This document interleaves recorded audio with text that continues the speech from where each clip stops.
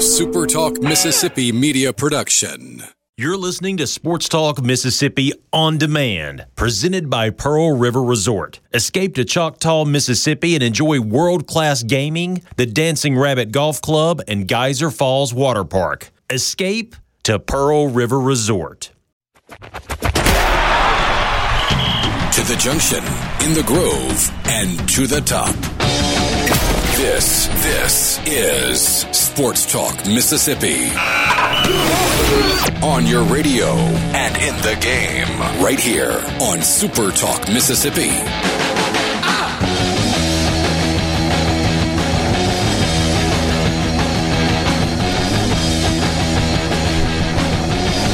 Monday afternoon, Sports Talk Mississippi, streaming online at supertalk.fm. Richard Cross, Michael Borky, Brian Scott Rippey, and Brian Haydad. Glad to have you along. Sports Talk brought to you every day by Mississippi Land Bank. Online at mslandbank.com.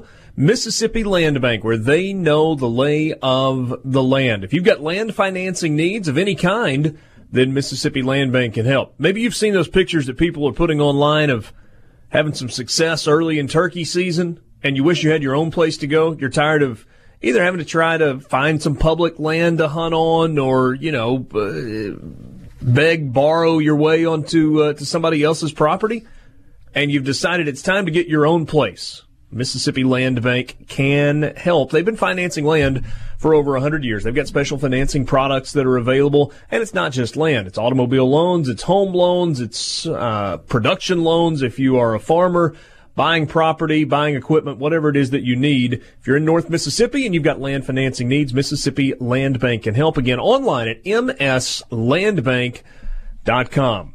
What a busy Monday we have got this afternoon. We're going to recap a full weekend of baseball. Mississippi State going to Gainesville and taking 2 from the Florida Gators. An impressive weekend on the diamond from Mississippi State. Ole Miss at home against Alabama. Won game 1 in a pitcher's duel. Game 2 was a disaster, and then played really well yesterday and pitched it well yesterday to win the series at home against Alabama. Southern Miss goes to Ruston and gets a sweep of Louisiana Tech. Good weekend for the Golden Eagles. A good week, really, for the Golden Eagles all the way around. And then there is basketball. NCAA tournament field was revealed at 5 o'clock last night. For the first time since 2002, Mississippi State and Ole Miss are both in the field of 68. Mississippi State is a number 5 seed. They will meet Liberty in the first round of the tournament on Friday night. Ole Miss is a number 8 seed. They will meet Oklahoma out of the Big 12 on Friday morning. I think an 11:40 Central Time tip-off for that ball game. We'll take a look at the overall bracket, the 1 seeds. Did anybody get left out? Is anybody snubbed? SEC tournament finished up. Auburn got the win. First SEC tournament title for them since 1985. And some concerning news for Montez Sweat, former Mississippi State player who has a medical condition that was previously unknown, or at least previously had not been revealed, and what effect that's going to have on him. So a ton to get to this afternoon for you. The Players was pretty good this weekend on the golf circuit, if you had time to work any of that in. Borky, what's up? You know, I was thinking when you were doing the read at the top that I've never been turkey hunting before. I've done duck hunting, had a blast. Yep. I'm not a big fan of waking up at 3 a.m. to sit out in 20-degree weather, but it was still a good time. I've been deer hunting. I've been wild hog hunting, even though we didn't come close to shooting one. And I've done the thing where you run out in the Delta and chase snow geese, and when they land, you knock on the farmer's front door and say, hey, can we go shoot these off your property? They say yes. I've done all that. I have never once been turkey hunting, and that's something that I've got to do. You know, I've only been once. I went last year, went on youth weekend, took Obi, and took David DeLucci. Or maybe I should say David DeLucci took us, because he is a big-time turkey hunter, absolutely loves it. I think he went all 3 days this weekend while he was in Oxford. It's a lot of fun, and it's a different type thing. I'm kind of like you. I don't love the whole let's get out of bed at 4 a.m. so that we can leave the house at 4:15 and be in the woods at 5 before the sun comes up. That's generally speaking not my thing. But once you're up and going and you hear a turkey, whoo, you want to talk about chill bumps. That's a pretty neat deal. So you should give it a try sometime. Got to find somebody that will take me, really, is the problem. None of my buddies around here turkey hunt either. Okay. Well, maybe we can figure that out for you one day. You can, for now, live vicariously through pictures on Facebook, because there are a bunch of folks that are harvesting turkeys right now. Rippy, good weekend? Yeah. I've never been turkey hunting either, by the way. Really? Are you a hunter? No. Occasionally, right? Every now and again. Do I strike you as a hunter? Like, is that... No, but I thought you told me that, like, there was a hunting camp in your family. No, yeah, I did more when I was a kid. Like, I wasn't asking, like, facetiously. I was just honestly wondering. Yeah. No, you don't on the surface strike me as a hunter, but there are things that I've learned about you that I wouldn't have picked out on the surface also. Fair enough. I'm open to go turkey hunting. Yeah. Just that whole get up way super early thing. I will tell you this, what I have learned. Turkey hunters, that's a passionate lot of people. I mean, if you're a for real turkey hunter, then you are serious about turkey hunting. Opening weekend, by the way, was this past weekend. We are glad to have you along. What's the best thing that happened in sports this weekend, Borky, in your mind? Ooh, me being right about Auburn winning the SEC championship? No, seriously, Zion Williamson. I'll take narcissism for 300, Alex. No, Zion Williamson is incredible. I think, generally speaking, the product in college basketball outside of the NCAA tournament is not very good. It's just not. The NBA is a better basketball product, but Zion Williamson is must-watch television. And outside of the tournament, you haven't gotten that. You don't really get that. You like it more than me, but from a general sports fan who just kind of likes everything but doesn't really care, you have to watch Zion Williamson play basketball. And him returning to Duke and having as much fun, his fun is contagious when you watch him. He's having a blast playing basketball, which makes it even better. Him being on the court is must-watch television, and I'm glued to it every time he's on. And that's coming from somebody who is not glued to college basketball. Very non-typical Duke player, too, right? Like, he's kind of not kind of likable, he's very likable. He is likable. I was watching one of the post-game interviews, and he uses lots of war references. Going to war with my brothers, shooter's going to shoot. There's I think he said killer's going to kill also. Whatever. He kind of plays like it. A little bit of anger there. He does, but it's like anger with a smile on your face, which maybe to your point just a second ago is what it is that makes him so magnetic. He seems to have a really magnetic personality. Yeah, and to Borky's point, like it kind of it's kind of weird to think 3 weeks ago you had people screaming at each other about whether he should play again or not, and then you watch that, and it doesn't really seem like much of a debate. No, and he brought that up in the postgame. I think it was Allison Williams that was interviewing him, and I guess it was Saturday night after Duke won the title. And he didn't have super long answers, but I don't think she specifically asked him about the decision to come back and play.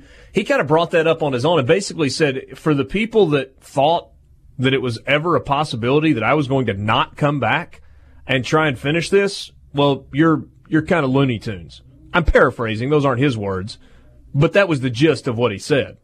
Well, he's in college one time. This is probably the only time in his life he'll probably get to play high-level basketball with his friends, right? I mean, barring an exception or two in the NBA. But, yeah, I mean, he seemed to have too much fun to skip out. I never got the sense that he was not going to come back. And it also appears that not only are those guys at Duke his teammates, but to your point, they are his friends. Like, he and R.J. Barrett really like each other, and Cam Reddish and Trey Jones and the whole lot of them. And goodness gracious, it is an impressive group. With Zion Williamson, they are the odds-on favorite to win the NCAA tournament.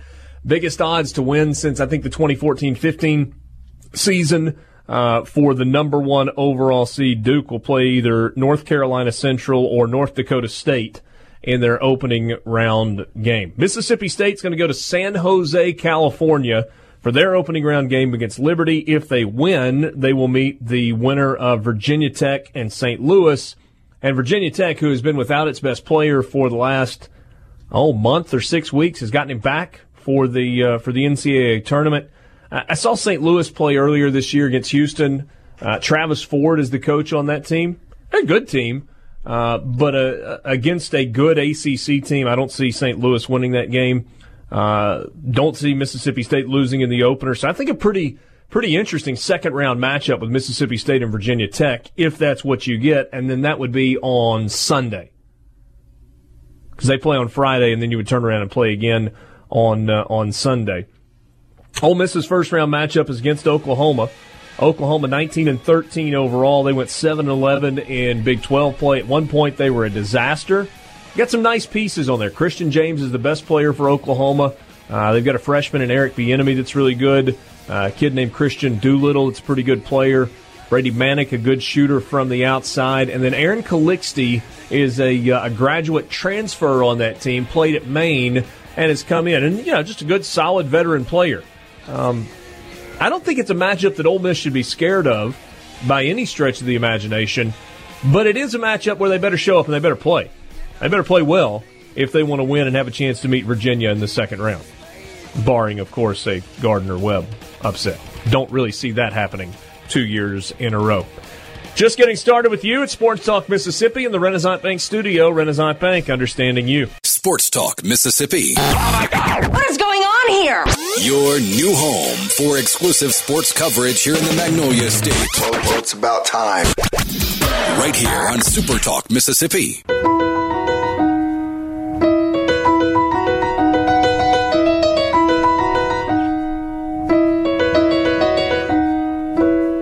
Making my way downtown, walking fast, faces pass and I'm homebound.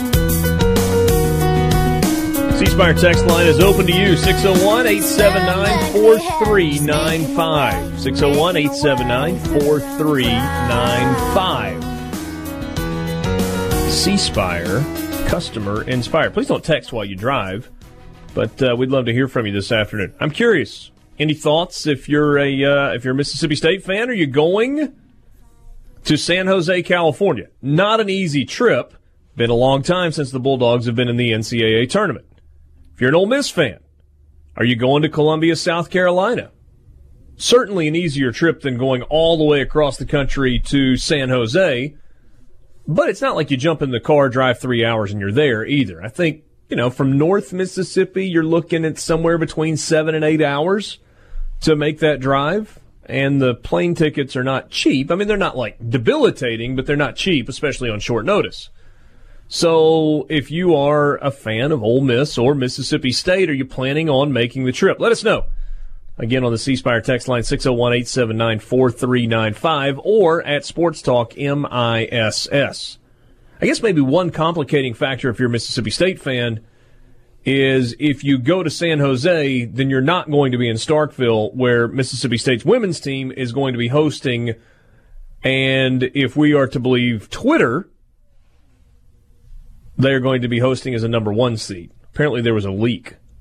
And on the ESPNU bracketology show, while they were discussing the men's bracket, they started posting the matchups for the women's field of 64, which doesn't actually happen until tonight. The announcement show doesn't. Oops.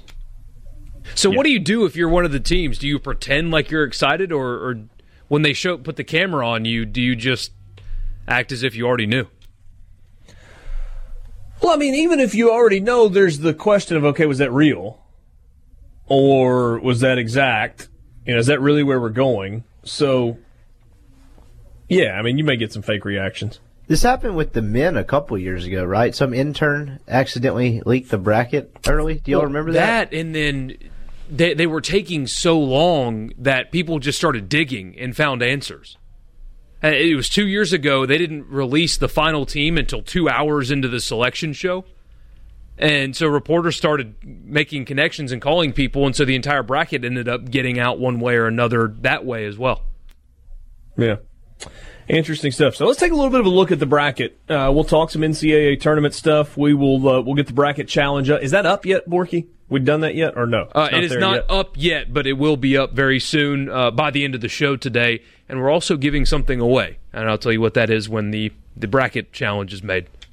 Free stuff. Wait, you're not going to tell me what it is yet? Not going to tell you what it is yet, because there might be more than just it. So once I am given the final word on exactly what we're giving away in addition to this, I'll let you know. Beautiful.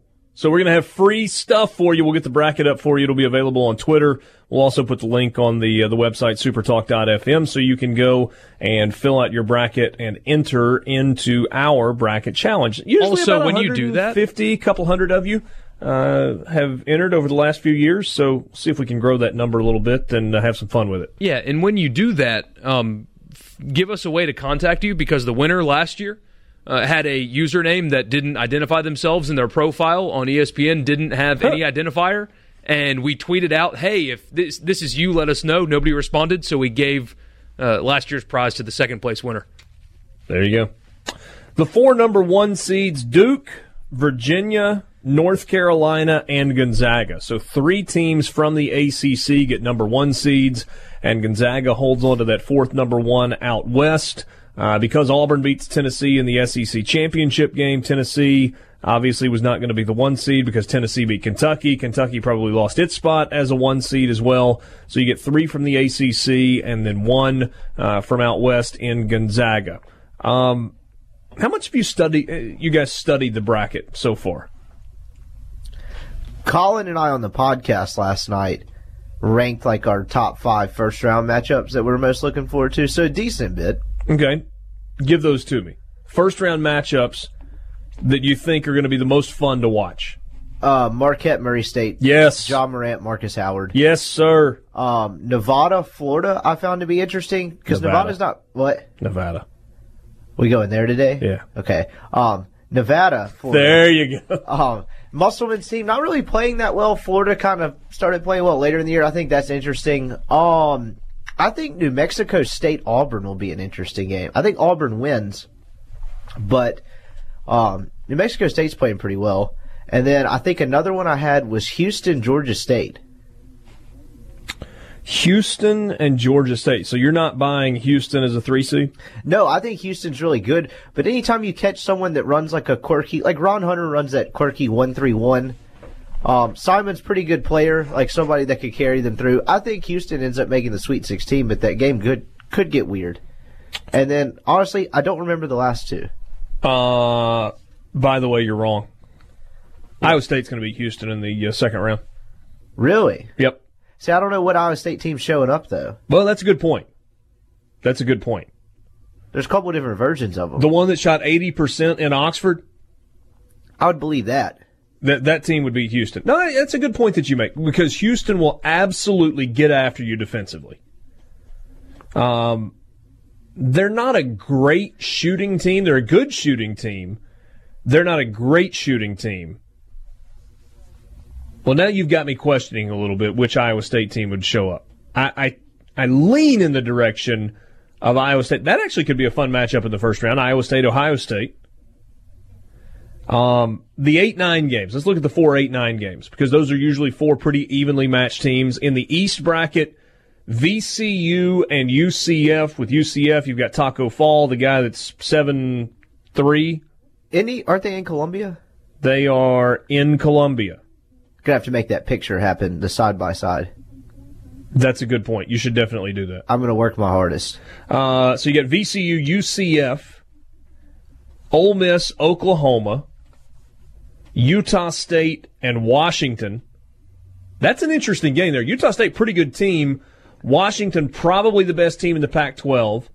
They've got a guy who, if he doesn't lead the country in steals, he leads the Pac-12 in steals, and Maurice Thibault. Good player. Noah Dickerson, good player. He flops a lot. Remember I told you that. If you watch that game and you haven't watched Washington all year, you're going to see him flop and complain about officials. If he would stop flopping and just play, he's a dominant interior player. And then the other 8-9 games, Syracuse-Baylor. That game is going to be kind of gross, I feel like. You think Syracuse-Baylor is going to be gross? Yes. Why? Just because neither's very good? Well, no, not necessarily, but no. like neither scores it particularly well. Like, doesn't that feel like a 55-55 game with a minute and a half left? So is that great in terms of NCAA tournament? I mean, it might, because really in the first round games, you're kind of locked in on one game at a time, but all you're looking for is games that are tight at the end. So you're not going to sit there and watch 40 minutes of Syracuse and Baylor. But if it's tied at 55 with 90 seconds to play, you're immediately changing to see potentially a fantastic finish. That one stuck out, and Wisconsin-Oregon stuck out as one that could be very peak college basketball. That could... Yeah. Oregon playing better. Not a whole lot of firepower offensively on both sides, though. Yeah. Borky, is there a game that jumps out at you in the first round that you can't wait to see? The Scandal Bowl. Well, I don't know if you can call it a bowl, but LSU and Yale. I mean, two scandals that fit both schools absolutely perfectly. Because Yale's is a bunch of rich people trying to get their dumb kids into a really good school and bribing coaches. And LSU's is... I'll give you the NBA league minimum. Please come play basketball for me. Which one of those scandals do you think is more positioned to win an NCAA tournament game? LSU, obviously, but I love how perfectly fitting both scandals are to those schools. And Yale has there are people that say that Yale has an NBA big and a legit shot at actually winning this game. I don't know how to say his first name, but it's Oni, right? Yeah, Mai Oni? I don't know. I said it wrong, I bet. He's not a big, by the way. He's a guard. I misspoke there, but right, a legit NBA talent. So you've got 8 regional sites.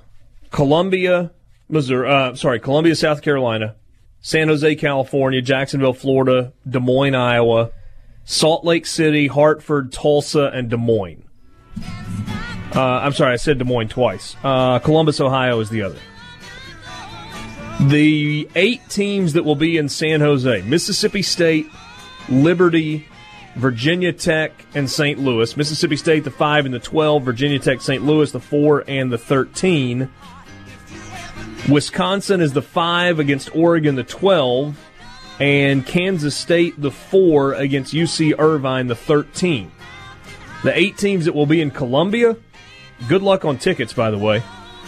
Virginia and Gardner-Webb, Ole Miss and Oklahoma, Duke and whoever they play, VCU and UCF.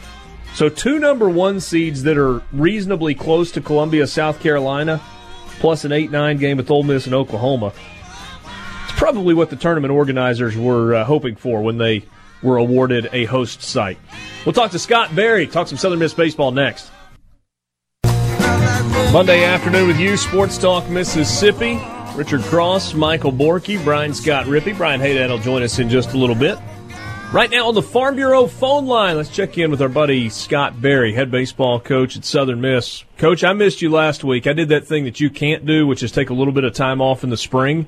But nice to be back with you. When we talked 2 weeks ago, I said, hey, maybe we'll look up and you guys will have won 4 in a row. Well, you did that, and you won 7 of the last 8. Playing some pretty good baseball all of a sudden. What do you think?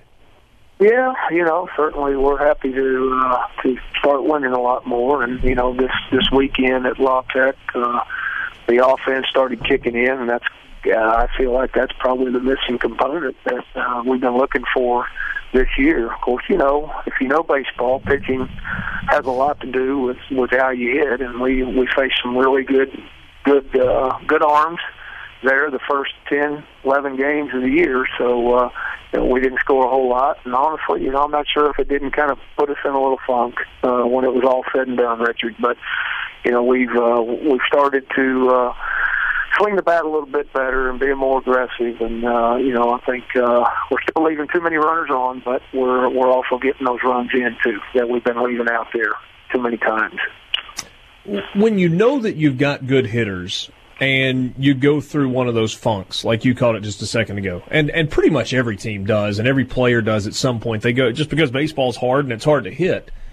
Do you say anything in particular? Do you go back to focusing on fundamentals that maybe you've gotten away from, or is there just a deal where you say, look, you just got to keep hitting? I mean, keep swinging and let it play out?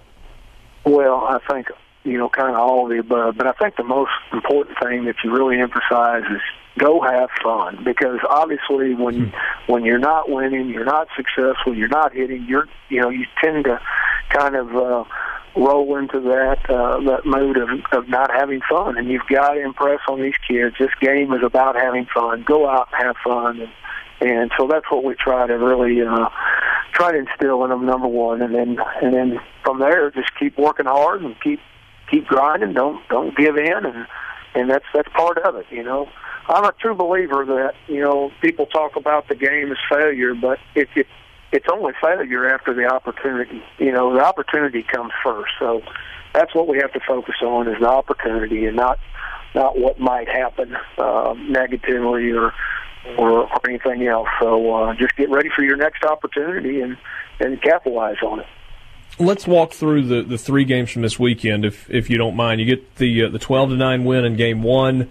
Walker Powell doesn't go deep in the game, only goes a couple of innings, gives up 5 runs. You use 4 pitchers. Back end, though, pretty good with Aaron Ginn and then J.C. Keys at the end. What was your takeaway from the first game of the series? Yeah, well, no lead is safe over there is one thing that I can remember. We jumped out 3-0, and of course, then all of a sudden they hit us with a 5 spot. We're down 2 runs, and then we return and come back and tie it up. So the ball really jumped at Louisiana Tech, and but with that being said, our guys exchanged blows with them, and the offense kept clicking. And at the end of the day, we came out a 12-9 winner with it. And but you're right, we didn't get the start that we were hoping out of Walker. But Ginn comes in and gives us 3 solid innings, gives up a couple runs, neither one of them were earned, and then Keys, he pitches a really good 2 innings for us, strikes out 3 in the 9th there, up 3 runs, so had really good stuff. So that was a great game of momentum to take us into Saturday's contest, which we knew that Louisiana Tech, one of the top teams in our conference, they weren't going to just lay down and let us have Game 2 either. So, but Friday was a good matchup, and we were very fortunate to come out of there with that win. In the Saturday game, you win 5-1, a big day at the plate for Hunter Slater. He goes 3 for 5, drives in a couple of runs, and scored a run as well. And then Stevie Powers, only 1 earned run, gets into the 5th inning. What was the takeaway from Game 2? Well, Stevie was doing really well, and then there in the 4th, he kind of hits this hiccup where all of a sudden they're just not able to throw many strikes, and we give way to the bullpen, and Alex Nelms, I think he comes in and gets a big out for us, a big punch out. He walked the first hitter, but then he gets a strikeout on a 3-2 breaking ball that really sent us with some momentum there with Tweedy, who pitched the longest stint of his career, going 2 2/3 and giving up no runs, a couple of strikeouts, and only 3 hits. So very proud of that young man. He's been in our program 3 years and has just been kind of that nickel and dime guy for us, kind of a matchup, left on left. But that particular day, he needed to cover some innings, and he did. And then gave way to Hunter Stanley, who really commanded the zone and came in and attacked those hitters and preserved that win for us. And as a result, Tweedy gets his first win, and then Hunter Stanley he gets a save for it too as well. And then yesterday, kind of light up the scoreboard a little bit. 10 runs, 12 hits. Mason Strickland gets the win. Couple of home runs in the ball game. I guess kind of the way you want to close out the weekend. Yeah, no doubt. That was Tech. They're coached tough. I mean, Coach Burris played for me and Coach Palmer at Meridian. Coached with us here at Southern Miss for several years. I think he was 9 years here as an assistant. 7. I was here with him, so know him very well. Very competitive person. And he wasn't going to let that team lay down on Sunday, and they didn't. And game stayed really close, and we were able to extend it there late in the game to take a 10-5 win and sweep the series. So it was a really good start to our conference opening weekend for us to come out of there with 3 really big road wins. So we had the game a few years ago, the degrees of separation from Kevin Bacon, 6 degrees of Kevin Bacon, which was, he was the actor, and it was like you could take any actor from almost any genre, and by linking people together, you could get to Kevin Bacon. I feel like every time we talk, you mention, well, this guy was with me at Meridian, or this guy was tied to Coach Palmer. It feels like, especially in this part of the United States, in the Southeast, there are a lot of tentacles that whether it's your time at Meridian in the community college system or at Southern Miss or with Coach Palmer and the length of time that he was at Southern Miss, you guys have got a lot of connections and a lot of ties. Well, we do, and look, Richard, I think you look at all the programs in the state baseball programs, the players that played there and learned baseball there and learned how to grow up and be young men. There's a lot of them out there now that are heads of programs or assistants throughout Mississippi, whether it's Southern Miss's program, Delta State's program, Mississippi State, Ole Miss. But once again, I think you go back, and we've talked many times about how strong baseball is in the state of Mississippi and how people love their baseball at all levels and how good it is at all levels. And I think that's kind of what we end up putting out there is young men who want to stay in the game. They enjoy the game. They saw the value of the game in their personal life and how they matured, and certainly want to give back to younger kids as a profession. So that's pretty neat. You're right. There is a lot of connections through the baseball world in our state. Scott Berry on the Farm Bureau phone line. Last thing, Coach, you got 4 games at home this week with ULM coming in on Tuesday night and then Old Dominion. Hopefully we've got some good weather. We've finally gotten that for a few days, and I know you'd like to kind of keep that rolling. What do we need to know about this week coming up? Well, another tie, the head coach at Monroe, Mike Federico. He's a player at Southern Miss. He was a pitching coach for me at Meridian, and then, of course, he was a pitching coach here for 7 years prior to moving over to Monroe and taking the helm there. So we have him tomorrow. They'll certainly be competitive. They're coming off a tough weekend against Coastal Carolina, one of their top, if not the top team in the Sun Belt that they had this weekend. But, sure. That'll be our next challenge, obviously, tomorrow night at 6 o'clock. And then we catch Old Dominion this weekend, who has been playing really well. But Charlotte took 2 out of 3 from them this weekend. 2 extra inning games that they lost, but Old Dominion was a team last year that was absolutely devastated by injuries, and all those guys are back and healthy this year. So I knew Coach Finwood, who would have those guys ready to go, and certainly he will this weekend whenever they pull in here on Friday. Coach, always enjoy these conversations on Monday. Wish you the best this week, and look forward to talking to you again next week. I appreciate it, Richard. 4 o'clock hour with you, Sports Talk Mississippi, brought to you by Mississippi Land Bank, online at mslandbank.com. Mississippi Land Bank, where they know the lay of the land. If you're in North Mississippi and you've got land financing needs of any kind, whether it's buying a piece of property, getting an equipment loan, maybe you're refinancing an existing loan, maybe it's just money to buy a new piece of land altogether, Mississippi Land Bank can help. They've been financing land for over 100 years. mslandbank.com. That's where you can find branch locations and also the phone number to give them a call and talk to them about what it is that you need, where they know the lay of the land. Richard Cross, Michael Borky, Brian Scott Rippey, and Brian Haydad. It's 4 o'clock. It's Monday. That means it's time for Winners and Losers. All I do is win. No matter what. I'm a loser, baby. We got winners. We got losers. Americans love a winner and will not tolerate a loser. Winner never win. And a winner never quit. All right, I got a couple that are tied together. So I'll give those quickly, and then we'll just kind of bounce around after that. So let's start on golf. Winner, Rory McIlroy. And apparently Rory is like the nicest guy in golf in dealing with the media, because almost universally, media people that cover golf were talking about how excited they were to see Rory win, how great it was to see him win again, how, this was the time coming, and he's the most gracious guy. So never mind all that.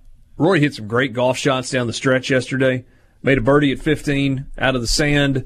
Makes a birdie on 16 on the par 5.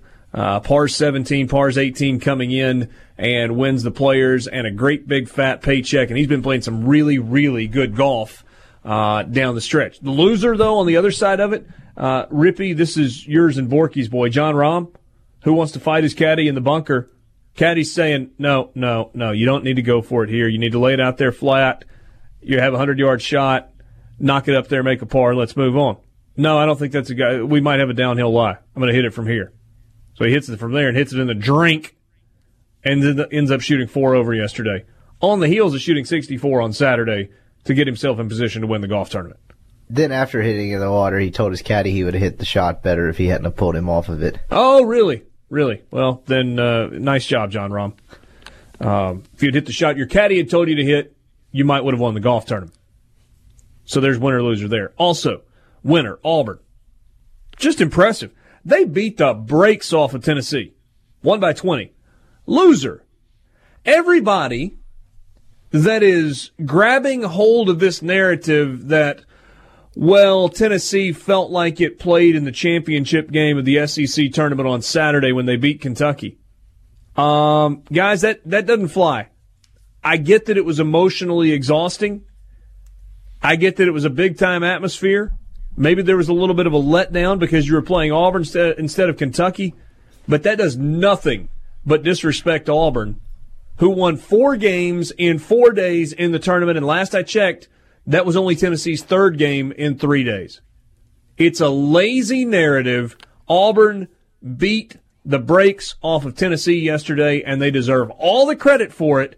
I don't want to hear anything about, well, Tennessee was tired.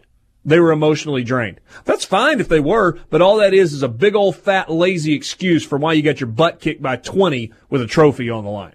So, if you're embracing that narrative, you're a loser. All right, I'm done, boys. I'll just get out of the way and let you guys go from here. I like it. Winner for me, us. I was sitting at my desk at home this morning trying to overcome whatever illness I obtained in New Orleans this weekend. And sitting down and scouting is probably not the best term to use, but looking at an opponent in the NCAA tournament for Ole Miss and Mississippi State, teams we talk about every day, was really cool. Because since I took over this job, I started working here 5 years ago, we haven't been able to do that for both teams. So it was a really cool experience this morning. I can't wait for this week. I can't wait for Friday while we'll be at the Sportsbook at the Golden Moon Casino.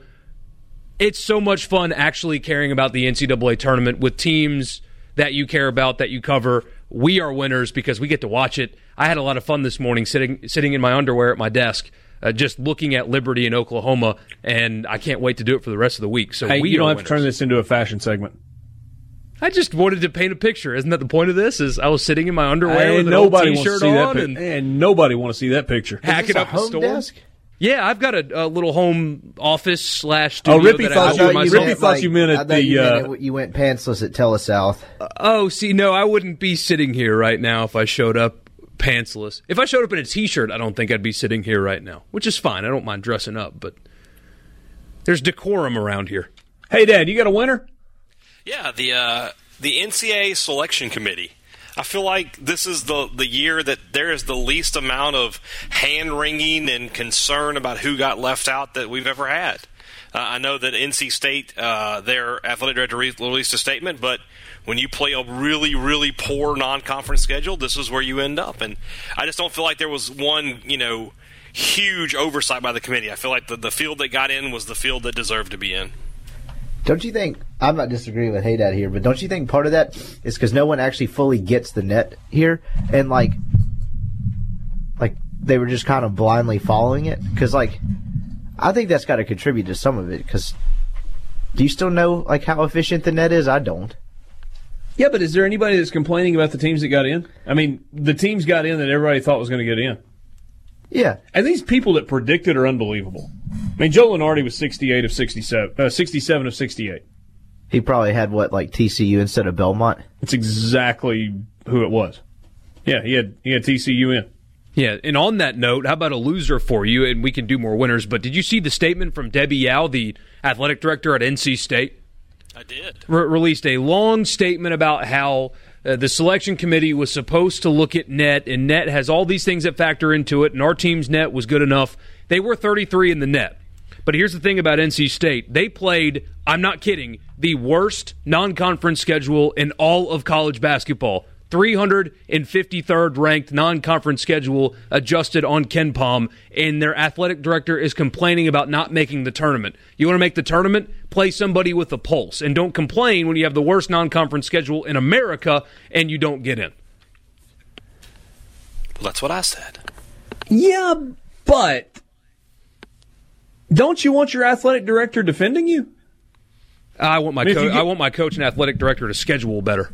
Okay, that's fine. But if you get left out and there are things that you can point to that you think make the case for you being in comparison to some other teams that got in, then you're supposed to issue that statement. Yeah, and I'm sure it played well with fans. But, I mean, if it were me, I would sit there and think, you know what, Debbie, schedule better. Because that's why we got left out, because we played the worst non-conference schedule in the entire country. And so if it's down to us and it's down to Belmont, for example, well, they're going to give the nod to Belmont because at least they played a better schedule than we did, believe it or not. Rippy, you got a winner or a loser? I've got one that's kind of both. Okay. Cincinnati. They get seeded as a 7 seed, which seems like criminally high considering, like, the committee, I think, is essentially rendered conference tournaments useless. Like, it seems like that didn't affect anything, like, that went into their process. But they get a 7, but they get to play in Columbus, Ohio, which is like an hour and a half away from their campus. So, like, kind of a weird dynamic there. Because didn't you think Cincinnati's better than a 7 seed? The year they beat Houston on Sunday, won the league tournament. Yeah. And that's a pretty good league. The American Conference is a pretty good league. It is a good league. There's 5 or 6 teams that are really, I mean, Temple, UCF, Houston. But the winner side of that also is right there in their own backyard. Right. So, like, kind of a winner and a loser thing. I think they'd probably want to be a lower seed. Not that matters that much. I guess they would take a higher seed in playing close to home. Don't you think Cincinnati beats Iowa? Yeah, Iowa seems broken. Like, Iowa seems like a team that just... Is their coach back or no? Yeah, I'm pretty sure McCaffrey's suspension was only 2 games, but still, they're playing horribly. I got a loser for you. I went to an NBA game, and it's 2 of the worst teams in the league, New Orleans and Phoenix. I was going to ask why you went to New Orleans this weekend. Yeah, just to go see a ball game. I like to go at least once a year. But the Pelicans had the ball on an inbound. Did you spend the night? Did not spend the night. I'm not feeling well at all. But had the ball on an inbounds, up 3 with 5 seconds to go in overtime. They try to call a timeout, but they don't have any. The ref doesn't see it. They get a 5-second call. Phoenix goes down the court in 5 seconds and makes a 3 to tie the game.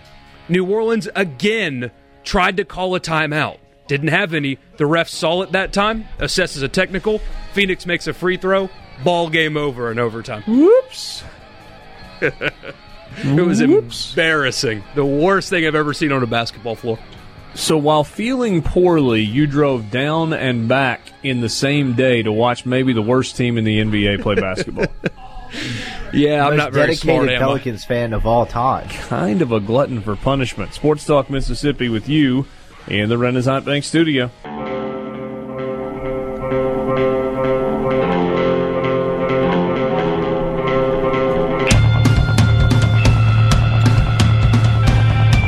Stay from ESPN and working with the NCAA to prepare for tonight's women's selection special. We received the bracket similar to years past. In the midst of our preparation, the bracket was mistakenly posted on ESPNU. We deeply regret the error and extend our apology to the NCAA and the women's basketball community. We will conduct a thorough review of our process to ensure it doesn't happen in the future. We will now broadcast the full bracket at 5 Eastern and the regularly scheduled show at 7 on ESPN. Chuck Carlton at the Dallas Morning News, I saw him tweet, shorter version, oops. That poor producer that accidentally hit send on that graphic. I wonder if he's padding his resume today. Well, because you're getting the backlash and breaking news, and I've already seen it. This is just another example of how you treat the women's game differently, and I'm sure there are other examples, but in this case, it was just a mistake, an honest mistake, and now it's being spun as ESPN doesn't care about the women's game. It's happened to the men before. Literally last year. Years ago. Yeah. All right, so what have we got, hey, Dad, with regard Mississippi State is a 1 seed. They will be at home, and their first-round game is against who? Southern University. That's right, the Jaguars. And then if they win, it's South Dakota or Clemson? Is that right? Clemson, yeah. I'm waiting South on the Dakota official. or South Dakota State? South Dakota State. Okay. No, wait, no. South Dakota. It's not the one that's the Jackrabbits. It's the other one. Okay. Gotcha. So waiting on the official word here that evidently State's bracket is going to go last. UConn, a 2 seed. That's surprising. So does that mean what? The ones are Mississippi State and Notre Dame? Notre Dame, Louisville, and Baylor. So Baylor got the 4th number 1. Okay. Hey, you guys know who the coach there at Baylor is? Number 1. Yeah, Kramer Robinson's mom. Well played. Well played. So when the official bracket is completely out, we'll give you some updates on that as well. On the men's side of things, guys, which number 1 seed in your mind has the easiest road to the Final Four? Not to a national championship necessarily, but to the Final Four. By the way, as a reminder, the 4 number 1 seeds are Duke, where that's in the East, where Michigan State is the 2, and the 3 is LSU. I'll give you the 4 also. That's Virginia Tech. In the West, Gonzaga is the 1 seed, with Michigan as the 2. Texas Tech is the 3, and Florida State as the 4. In the South, Virginia is the 1. Tennessee is the 2. Purdue is the 3, and Kansas State is the 4. And in the Midwest, you've got North Carolina as the 1 seed, Kentucky as the 2 seed, Houston as the 3 seed, and Kansas as the 4 seed. John Calipari was right. Kentucky gets the most difficult road, even though they're a 2 seed. Isn't the Midwest bracket the one that's the most difficult? You would think so, because their second-round matchup is no slouch in Wofford, and Kansas being a 4 is just terrifying, even though you may not have to see them until you get to the Elite Eight. And North Carolina is, if Duke is the best team in the country, then North Carolina is a very, very, very close second with how they've played their 3 games together this year. North Carolina, who Kentucky has beaten this year. Tough road there. I wanted to say Gonzaga. My heart says Gonzaga, but I saw this morning that in quick turnaround games, so if Syracuse can beat Baylor, Jim Boeheim's record in quick turnaround games in the NCAA tournament is one of the best ever, because apparently that 2-3 zone with just 1 day to prepare is even more difficult, and his record on game 2 of a weekend of the tournament is as good, if not better, than any coach to ever live. And so that makes Gonzaga's game 2 a lot more difficult, even though Syracuse has struggled this year because of Boeheim's record in quick turnaround games. I think I'd argue Gonzaga has the most difficult. Really? Yeah. Well, you've got Michigan as your 2 seed, Texas Tech is your 3, and Florida State is the 4, which, Florida State, everybody slept on all year, but that's a really good team with a lot of pieces back from an Elite Eight team. And then you have Marquette and Marcus Howard as your 5 and a pretty good Buffalo team as your 6. I would want nothing to do with that side. Meanwhile, because, North Carolina has Houston, who's probably pretty good as the 3. Kentucky, you wouldn't want to see as the 2, but that Kansas team is number 4 doesn't necessarily scare you.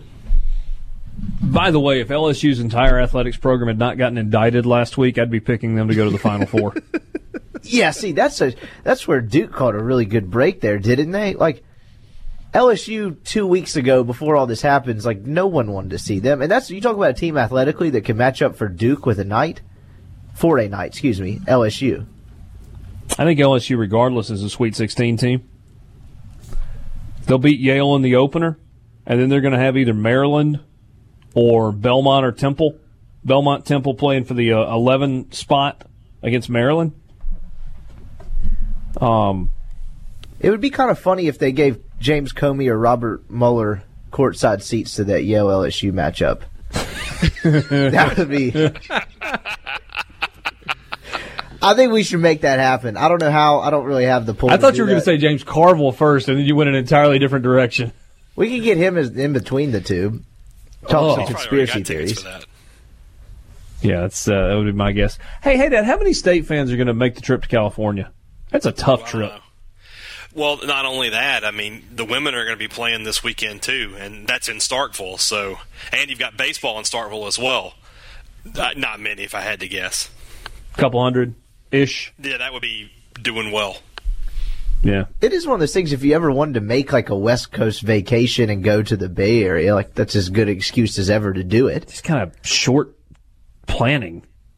That's also very true. It's like, hey, you know what? Let's take a trip to California. Oh, we've got 2 days to get ready for it. Go.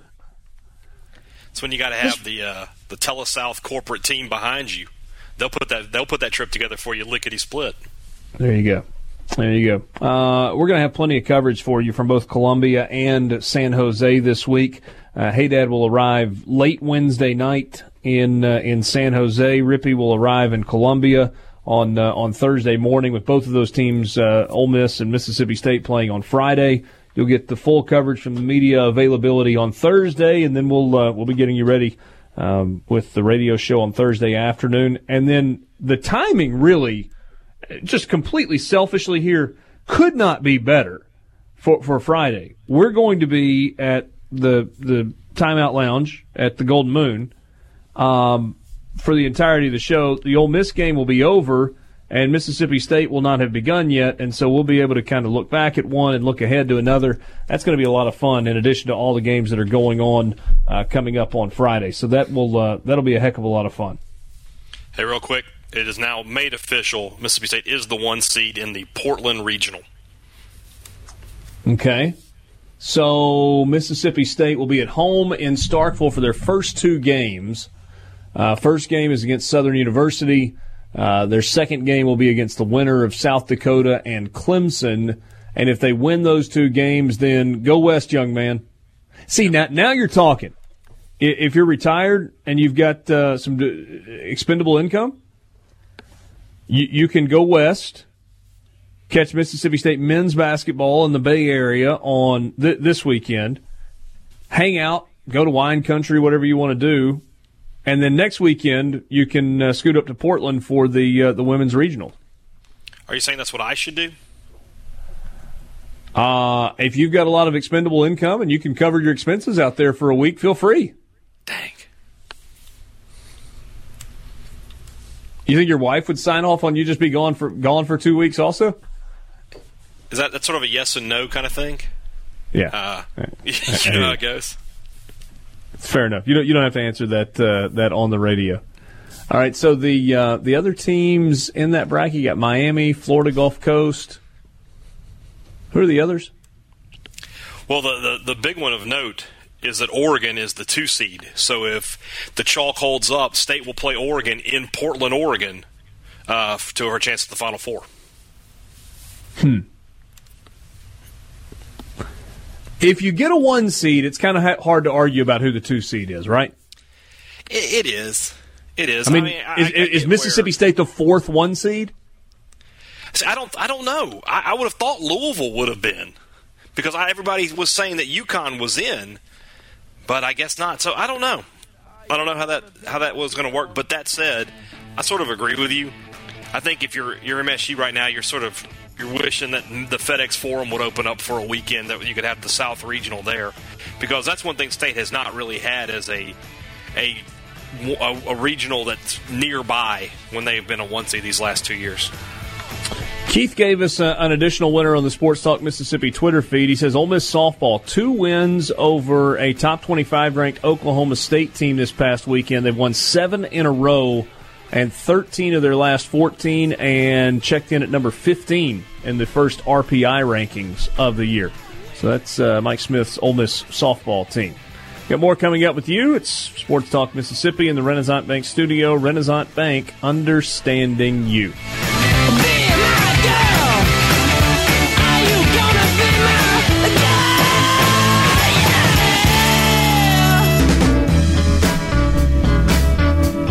According to the boys in the Vegas, a few popular upsets that are getting some action in early betting leading up to the NCAA tournament. St. Mary's is a 5.5-point underdog against Villanova. Yale as an 8-point underdog against LSU. Liberty as a 7-point underdog against Mississippi State. And Oregon as just a 1-point dog against Wisconsin. Those are some of the popular early round upset predictions.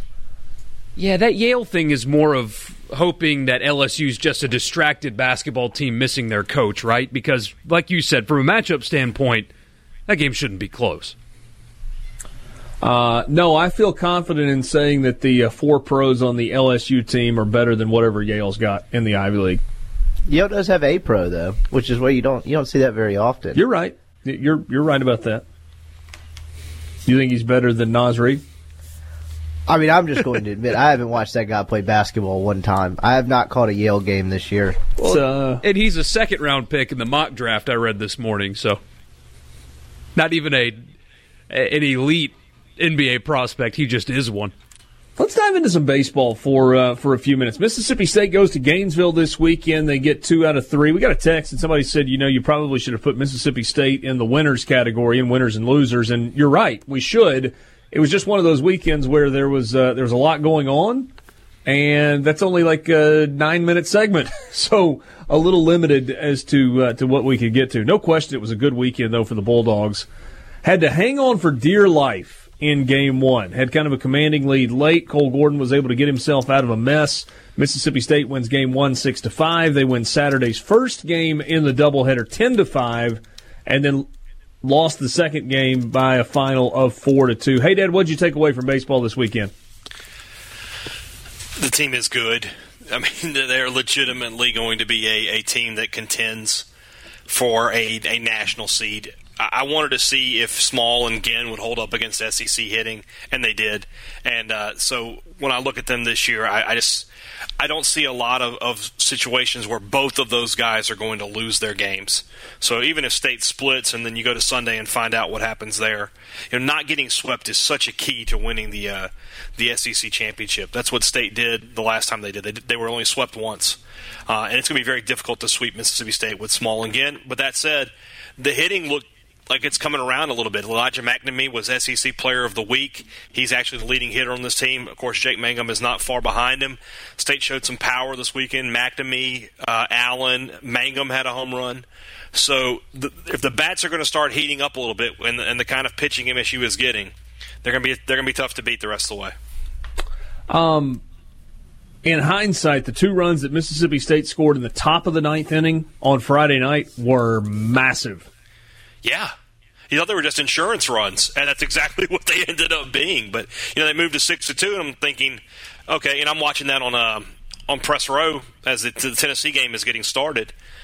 And I'm just thinking, okay, well, Cole Gordon's coming in, and that's going to be that. And he struggled, and that's 2 outings in a row for him. And if you have a question mark about Mississippi State, that might be one to look at right now. Cole Gordon was so strong the first 3 weeks of the season, but his last outing against Maine and then this game here, he struggled. So State needs him to get right. They want him to be the closer.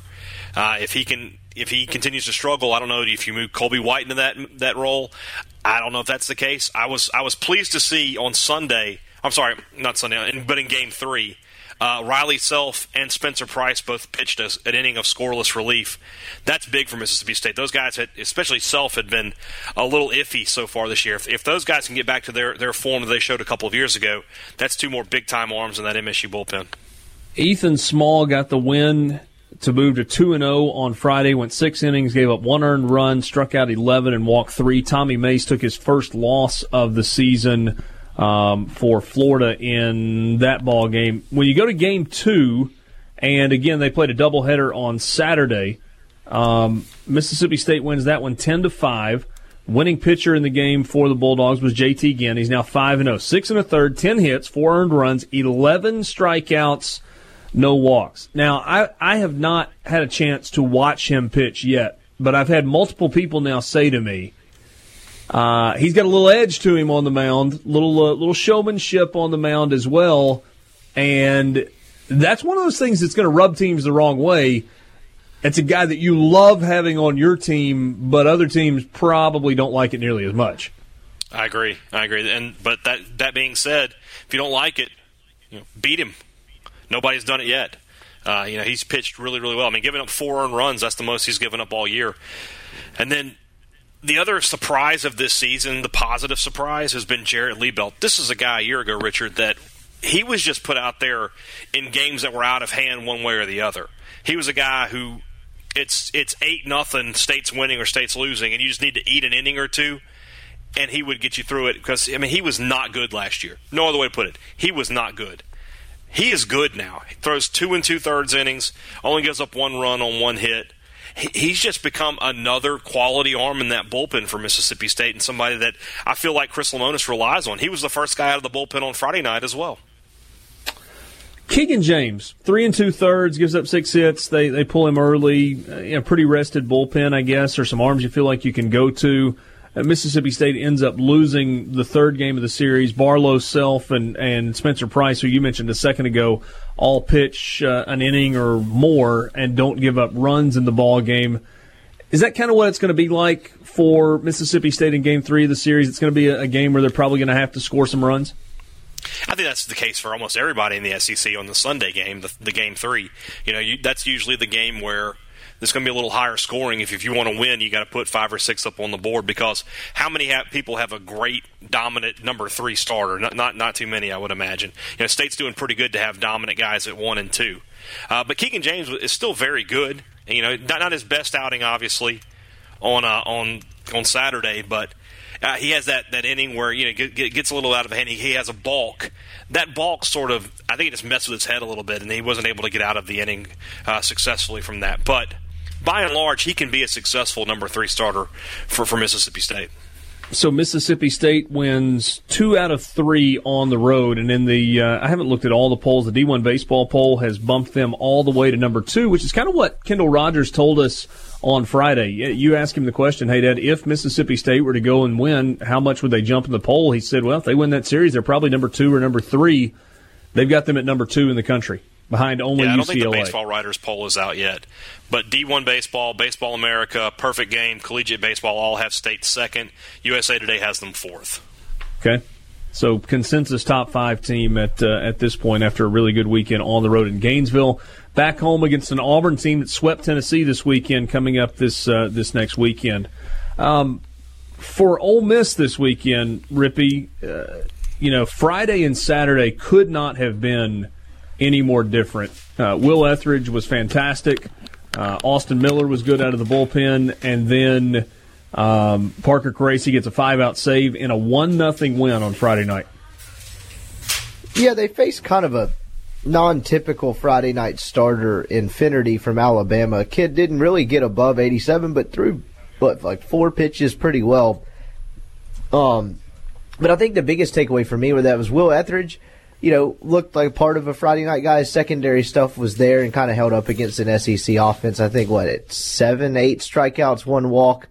Had 9. He was 1 off his career high. Okay, so, but yeah, so and he was extended deeper into a game for the first time this year, and then the bullpen was pretty good, but as you mentioned, Saturday kind of an abject disaster. That was just a bad baseball game. It was a bad baseball game all the way around. Ultimately, Alabama wins game 2, 8-6.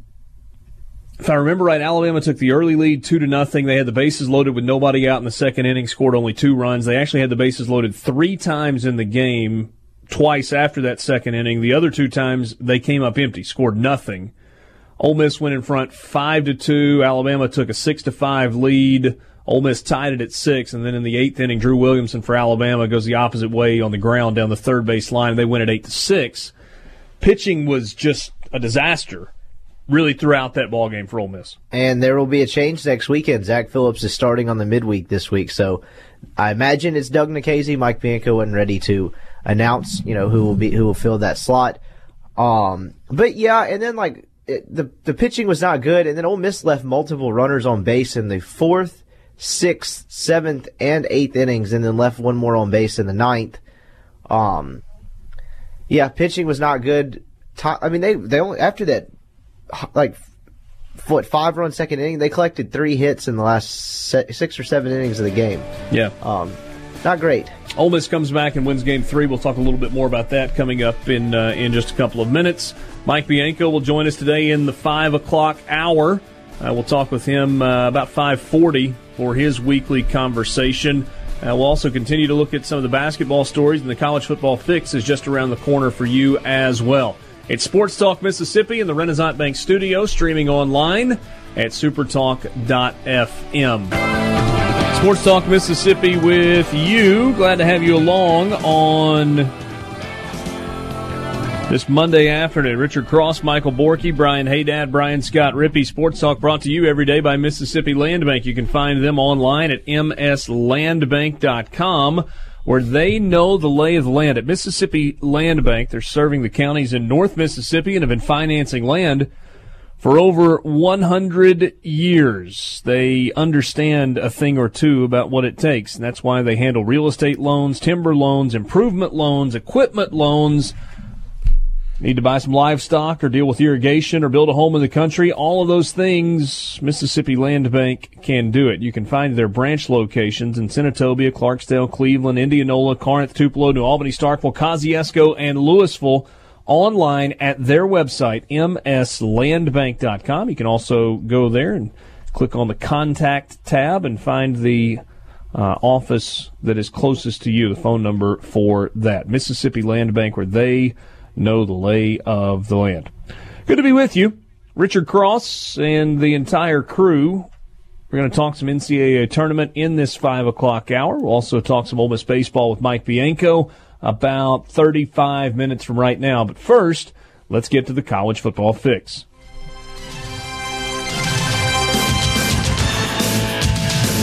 College Football Fix is driven by Ford and your local Mississippi Ford dealers. Log on to buyfordnow.com. Find out why the best-selling trucks are built Ford tough. F-150 has been the best-selling truck in America for 4 decades. You can test drive one at your local Mississippi Ford dealer today. It's the college football fix because this guy most recently has been in college and is getting ready to transition to the NFL. But potentially unfortunate news for Montez Sweat, the former Mississippi State defensive end who rose to the national spotlight with what he did at the Senior Bowl and at the 2019 Scouting Combine. Medical news that may make some teams do really a deep dive analysis of his health. Multiple sources telling the folks at NFL.com that Combine doctors took a thorough look at Sweat because of a pre-existing heart condition, not something that was publicly known before his trip to Indianapolis. Hey, Dad, I know you've seen this story and have probably looked at it and maybe dug on it a little bit. Anything more that we know at this point? Well, I checked out, Dane Brugler had a good article in The Athletic about it today. He spoke to a couple of his sources, and I'll read you what they said. They said that it was considered low risk, and he was allowed to compete as opposed to Michigan defensive tackle Maurice Hurst, who was flagged a season ago. He was not allowed to compete at the Combine because of the risk, and then he ended up being a 5th-round draft choice of the Raiders, I believe. So he took a precipitous drop because he was a predicted first-round pick. This another source says this is a quote, "It's something to monitor, but it wouldn't stop us from drafting Sweat. Hurst was off our board. Sweat will just probably need regular checkups." So it doesn't sound like it's going to be something that's going to hinder him too much, and it doesn't sound like it's going to be something that's going to drop him way down the draft boards, but it is something that teams will have to monitor and to take into account when they make their selection. Montez Sweat's agent was asked about it. He gave this statement to NFL.com. He said, because of privacy issues, we're not allowed to comment specifically, but I will tell you this, that is not news. Montez is the same person that was medically cleared to play and dominate the SEC, the Senior Bowl, and the NFL Combine. No change in health and no change in domination. So, you certainly hope that it's not anything that's more serious. And if it's not something that Montez Sweat or his agent or the people that close to him knew about previously, you would think that it would be a relief that, and probably speaks to the level of medical personnel that they've got on staff at the NFL Combine. If this was initially discovered there, do we have any indication as to whether or not, hey, Dad, this was something that Montez Sweat already knew about, or that it was actually discovered at the Combine?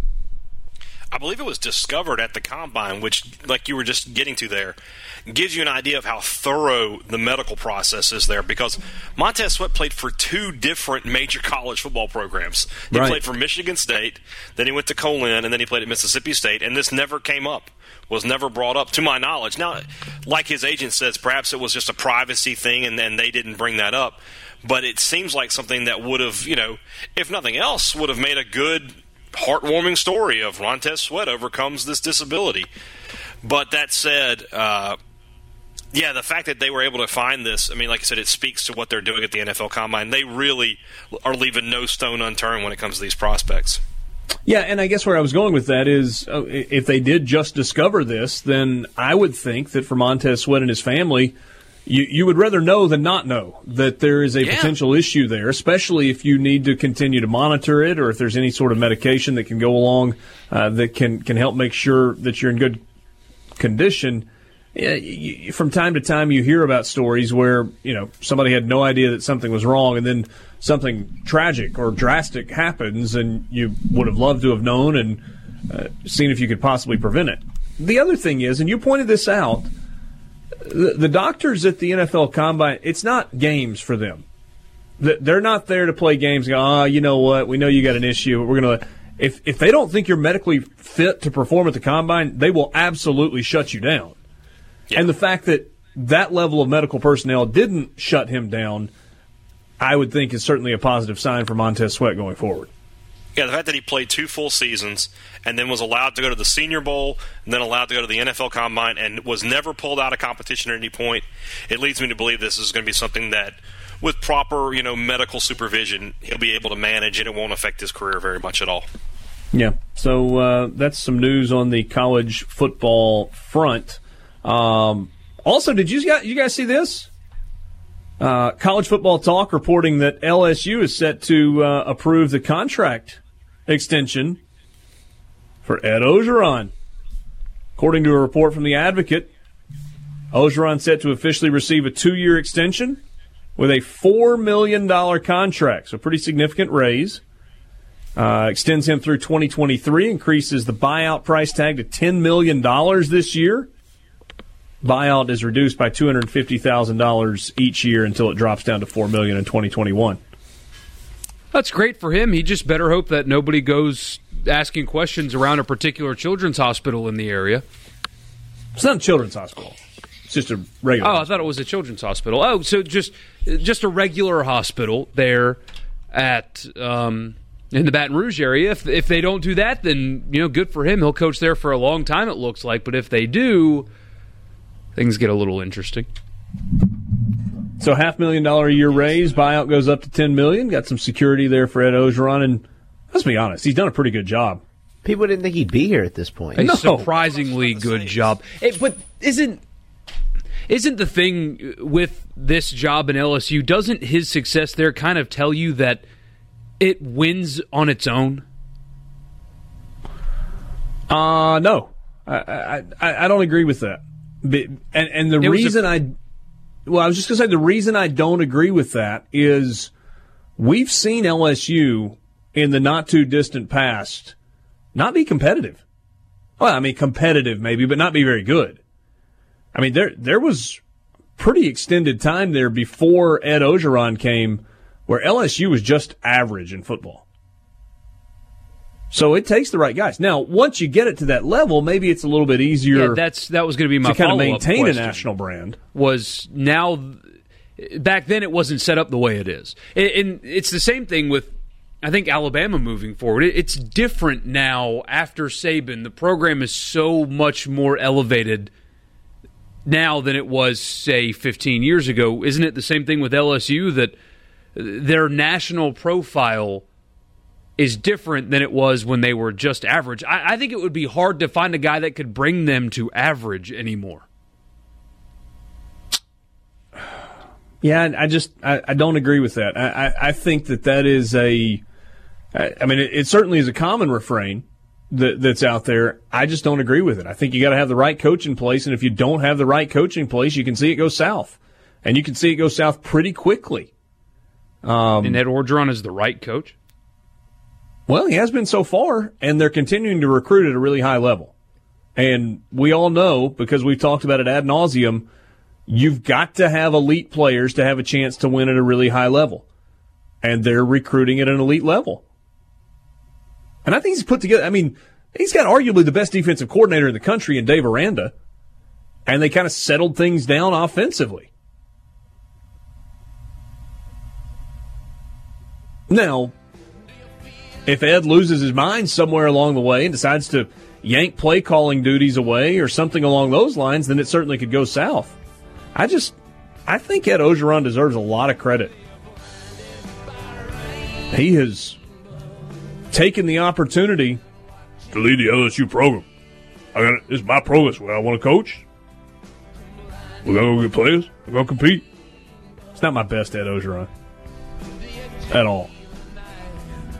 Hey, by the way, somebody sent us a message on the C Spire text line, said, just tuned in at the end. I am a medical provider. Piqued my interest. What happened with Sweat?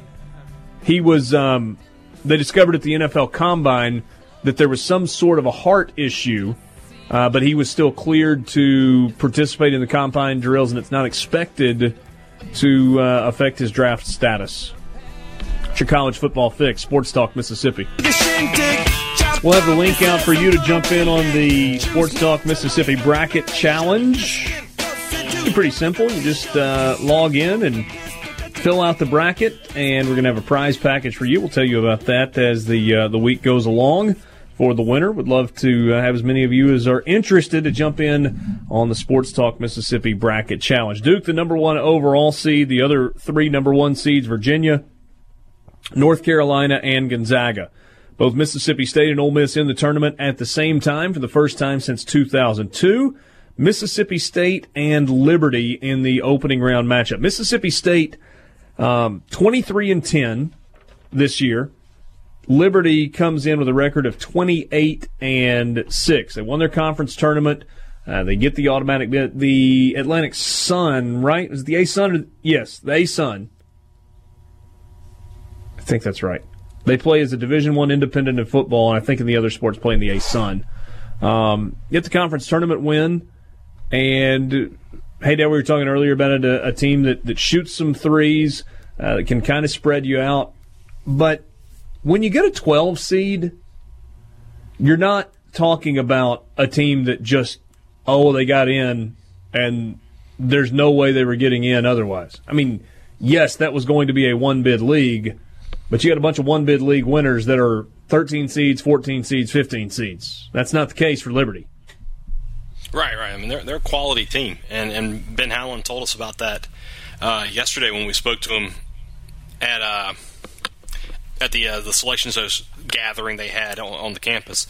And he said he's got a lot of familiarity with their coach, that they coached together, or coached against each other, I should say, back at Howland's first stop in northern Arizona, and he was at, I think he's at Portland State. Liberty's head coach was there. So he's got some familiarity with him. He said, that they're going to be a dangerous opponent. And I think, Ben Howland is a coach of all the coaches in the NCAA tournament. There's so many veteran guys there that he understands that, it's one game at a time, and that's such a cliche. But I do really feel like this state team has done a pretty good job of compartmentalizing every game, because early in the season they could have let the losses get away from early in SEC play, I should say, and then they were able to just sort of keep grinding to get back over 500 in the conference. So yeah, I think that Liberty's a tough opponent for Mississippi State, but I think it's an opponent that Mississippi State can match up with and have a chance to win. And look, this is a game that Mississippi State's supposed to win, okay? They're a 12 seed. They're a good team. They average 74 a game. They outscore their opponents by 14 per game this year. But when you start looking at the schedule that Liberty played this year, here are the teams they lost to. They lost by 9 to Vanderbilt in November. Okay, now Vanderbilt still had Darius Garland. when they played Liberty, but they lost that game. They lost at Georgetown. Georgetown not very good this year. Better, but still not very good in the Big East scheme of things. They lost by 9 to Alabama. Now, in fairness, in the Georgetown loss, they lost by 10. So they lost by 9 to Vanderbilt, by 10 to Georgetown, by 9 to Alabama. They lost to a pretty decent Austin Peay team by 9. They lost by 20 to Lipscomb. Lipscomb's an 11 seed. Now, they're playing in a play-in game, but that's a good basketball team under Rick Byrd. And then they lost by 5 to North Florida. Those are the only 5 losses, or the only 7 losses this year for Liberty. But when you look at who the losses were to, it's like, okay, the better teams that they played on their schedule throughout the course of the year, they lost to. Mississippi State is better than Liberty. Probably significantly better than Liberty. The one thing that I would point out about those losses, with the exception of Belmont that they lost to by 20, they're all single-digit losses. So they were in every game they played this year outside of the Belmont loss. Yeah. And the 3-ball is the reason you can do that. That's the great equalizer. You know, when you don't have, there used to be before the spread offense became prevalent in college football, there was the thought that the spread offense is the talent equalizer. If you don't have great talent, you can just spread them out and you'll be able to move the football that way. The 3-point shot is that for basketball. If you don't have great talent, but you have guys who can shoot the 3, you can put yourself in every basketball game. Yeah. And that's not just for Liberty. That's all across college basketball. Liberty shoots 37% from behind the arc, 36.5% from behind the arc for the year. So we'll spend more time kind of looking at that matchup. I am curious, what was you talked about being there with the team gathering yesterday? What was the reaction? Mississippi State knew that it was in. There was no drama as to whether or not they were in. But you're still waiting to hear your name called and to see your matchup. What was the reaction like? Well, it was so quick. I sit down to start recording, and start doing a Periscope on the Sports Talk Mississippi Twitter feed, and it's 2 minutes of video because State was in the first 5 teams that they put up there on the screen. There was applause, but I agree with what you're saying that they knew they were in. It was just a matter of when. So just getting it out of the way was pretty good. And you talk to the players after. We talked to Quindary Weatherspoon and Eric Holman, and those guys, they're just at the point in their career where nothing really gets them too high or too low. Especially Q. He is the most even keel and cool guy as far as his emotions go. So they both said the same thing. It's time to get to work. So, they don't want it to just be about making the tournament. They want to make a statement this March. Rippy, you were at the Pavilion yesterday, scooted over there from baseball as soon as that ended for the announcement for Ole Miss. Pretty decent crowd in there, and the videos, Ole Miss knew that it was in, but there may not have been quite the same level of certainty that Mississippi State had in knowing that it was in. What was the reaction like? What were the emotions like when that name popped up on the board? They were excited. I think a little bit of relief, too. When their name got called, there was obviously a lot of excitement. I think Terrence Davis called it a dream come true. He and Breein Tyree never played in a tournament game. This was Terrence Davis's last ride. He kind of, when Kermit Davis first spoke with the team as a group for the first time, he said, it wasn't going to be a rebuilding year. That wouldn't be fair to Terrence Davis. How much they believed him at the time, I'm not sure, because it probably would have been hard to picture what success looked like given kind of the state of affairs around them currently. But I think it was kind of seeing it all come to fruition was exciting for them. What about the matchup? I know you've looked a little bit at Oklahoma, and we'll spend more time as we go through the week kind of previewing it and getting you set for that on Friday. But is this a good draw for Ole Miss? I mean, obviously you're going to face the number 1 seed in the second round if you win the opening round game, and so there's not really a great draw against the number 1 seed. But for an opening round game, what do you think? Yeah, I think it's a good draw. It's an Oklahoma team that's been up and down. They had you mentioned it earlier in the show, but that 5-game losing streak that almost derailed their season after they got ranked. And it's a team, they don't rebound the ball particularly well, and they turn it over a decent bit. And I think those are 2 areas. One, Ole Miss is not always great inside, not a good rebounding team. So that'll help them. And I think Ole Miss can really make their hay turning them over in the backcourt. Interestingly enough, for a team that's not anywhere close to where we are, I did a couple of Oklahoma games on television this year. One, because they were in the tournament in the Bahamas, and then a game in December against Wichita State that they played in Oklahoma City. And I think I walked away from both of those games going, that's a pretty good team. It's not a great team. It seems like a lot of good pieces, and they're not always in sync. Like, they shoot the three-point ball at, 34, just over 34%? I mean, pretty decent clip there, but, they averaged, I thought 12 assists as a team per game seemed pretty low. They don't turn teams over too often. They average 12.5 turnovers a game. So what have they got? 4 guys scoring in double figures? Yes, you have James, Manick, Doolittle. No, just 3. It's just those 3. Okay. So Christian James, Brady Manick, and Christian Doolittle, all double-figure scorers. And then Calixte is the transfer point guard we were talking about earlier. And then Bieniemy's a freshman that's really good and has had a couple of moments where he looked really good throughout the season. So I thought it was a pretty good draw for them overall. Like, it doesn't feel like Oklahoma towards the end of the year kind of got, I think they were 4-3 in their last 7 games, but it doesn't feel like a team that's played consistently good basketball in 5 or 6 weeks almost. I wonder if there will be a packed house for that game. Oh, that's a good question. I honestly have no idea. Because it's two fan bases that are, not close, but not, I guess Oklahoma, that's pretty far. Ole Miss, Sure. 7.5, 8 hours for most people in the state. So, yeah, I don't know. Packing that arena is a difficult task in and of itself. It's a cavern. It's kind of like... it seats 18, or almost 18,000. I was about to say, it's kind of like Bud Walton in that sense, where it's, really big. Yeah, it's big. Yeah. It's big from a capacity standpoint. Now, my guess is that when Duke plays and when Virginia plays, crowds are going to be big. And you'll have Virginia playing right after the Ole Miss-Oklahoma game. I would bet that as the game starts, it's not terribly crowded, but by the time you get to the end of the game, it'll be pretty darn close to full. Terrence Davis said he's good friends with the rim there, so little Big J tidbit you won't get elsewhere. There you go. Also a home game for Devontae Shuler. He's from Irmo, South Carolina, which is basically Columbia. It's kind of a Columbia suburb. So he'll have a bunch of people there. So a lot of South Carolina natives playing in that, between Zion and... Yeah.